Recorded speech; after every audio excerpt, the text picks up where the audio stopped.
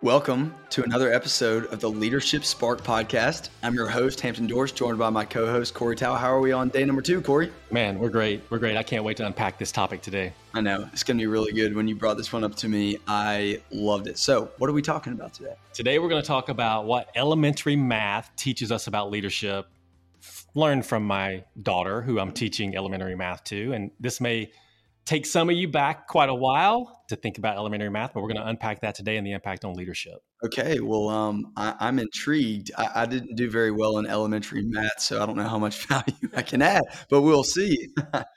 Yeah. So the idea is that as you're learning to do math, you're learning addition, subtraction, multiplication, division separately, right?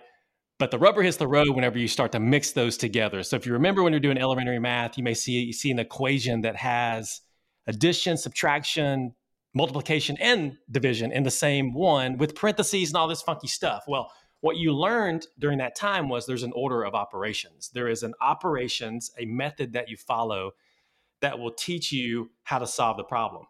And if you don't follow the order of operations, you get a result in the end, but it is not the result that is correct that you want. So I'm learning about that with my daughter now. She's learning how to look at the equation and learn the order of operations. And so as she was doing that, I was thinking, wow, that really applies to leadership, because there are 3 components as a leader that you need to be mindful of. And there is an order of operations and how you would invest in those. So it's number 1, lead me first. Number 2, develop my team. Number 3, deliver business results. So Hampton, which one do you think gets the majority of attention? Probably not number 1. It would be, honestly, I bet the third one of getting business results. And if we're lucky, they're developing their team. Right. So if you think about it, probably 90%, 95% or even higher of the conversations that we have in business are about results. Probably very little is it about developing yourself or leading yourself first or developing your team. But if you want to be a great leader, which we've talked about, you have to follow that order, because if you don't lead yourself first, you can't develop your team. If you can't develop your team, you can't deliver business results at the level that you want. So today, we'll talk about the first one, lead me first. And then in future episodes, we'll talk about develop your team and deliver business results. And so I think the best way to unpack lead me first and why it's important is to think about the last time you were on a plane. Been on a plane recently?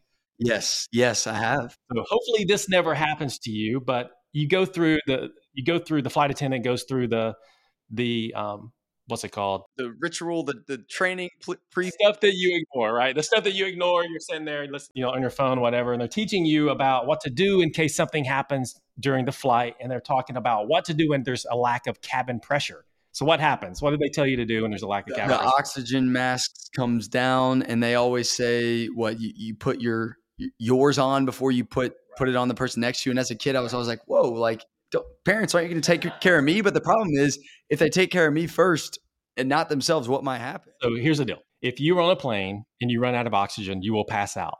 And if you are passed out on a plane, your ability to help the person next to you is 0. You're not going to be able to help them. So when you think about yourself as a leader, if you are passed out as a leader, so passed out meaning you have stopped growing, you are burned out, you don't have the skills necessary to show up every day to do your job well. If you are a passed out leader, you are an ineffective leader.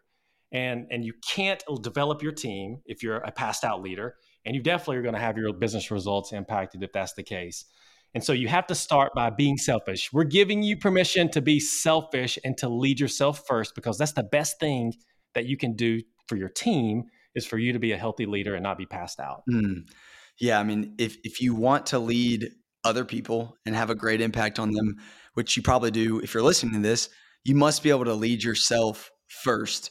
Part of leading yourself is knowing yourself as well. And we're not going to talk about that because we have 30 seconds left today, but really the go and do for today would to be make a selfish decision for yourself right now, not so you could just be a selfish person, but so that you can lead the people around you better one day. So I don't know what that selfish decision is. It could be saying no to something so you can say yes to maybe even finding rest or to learning something new. I don't know what that is, but we're not telling you to be selfish, to be a selfish person, but we want you to really take care of yourself again so that you can take care of other people one day. Yeah, let's go and do. Lead yourself first.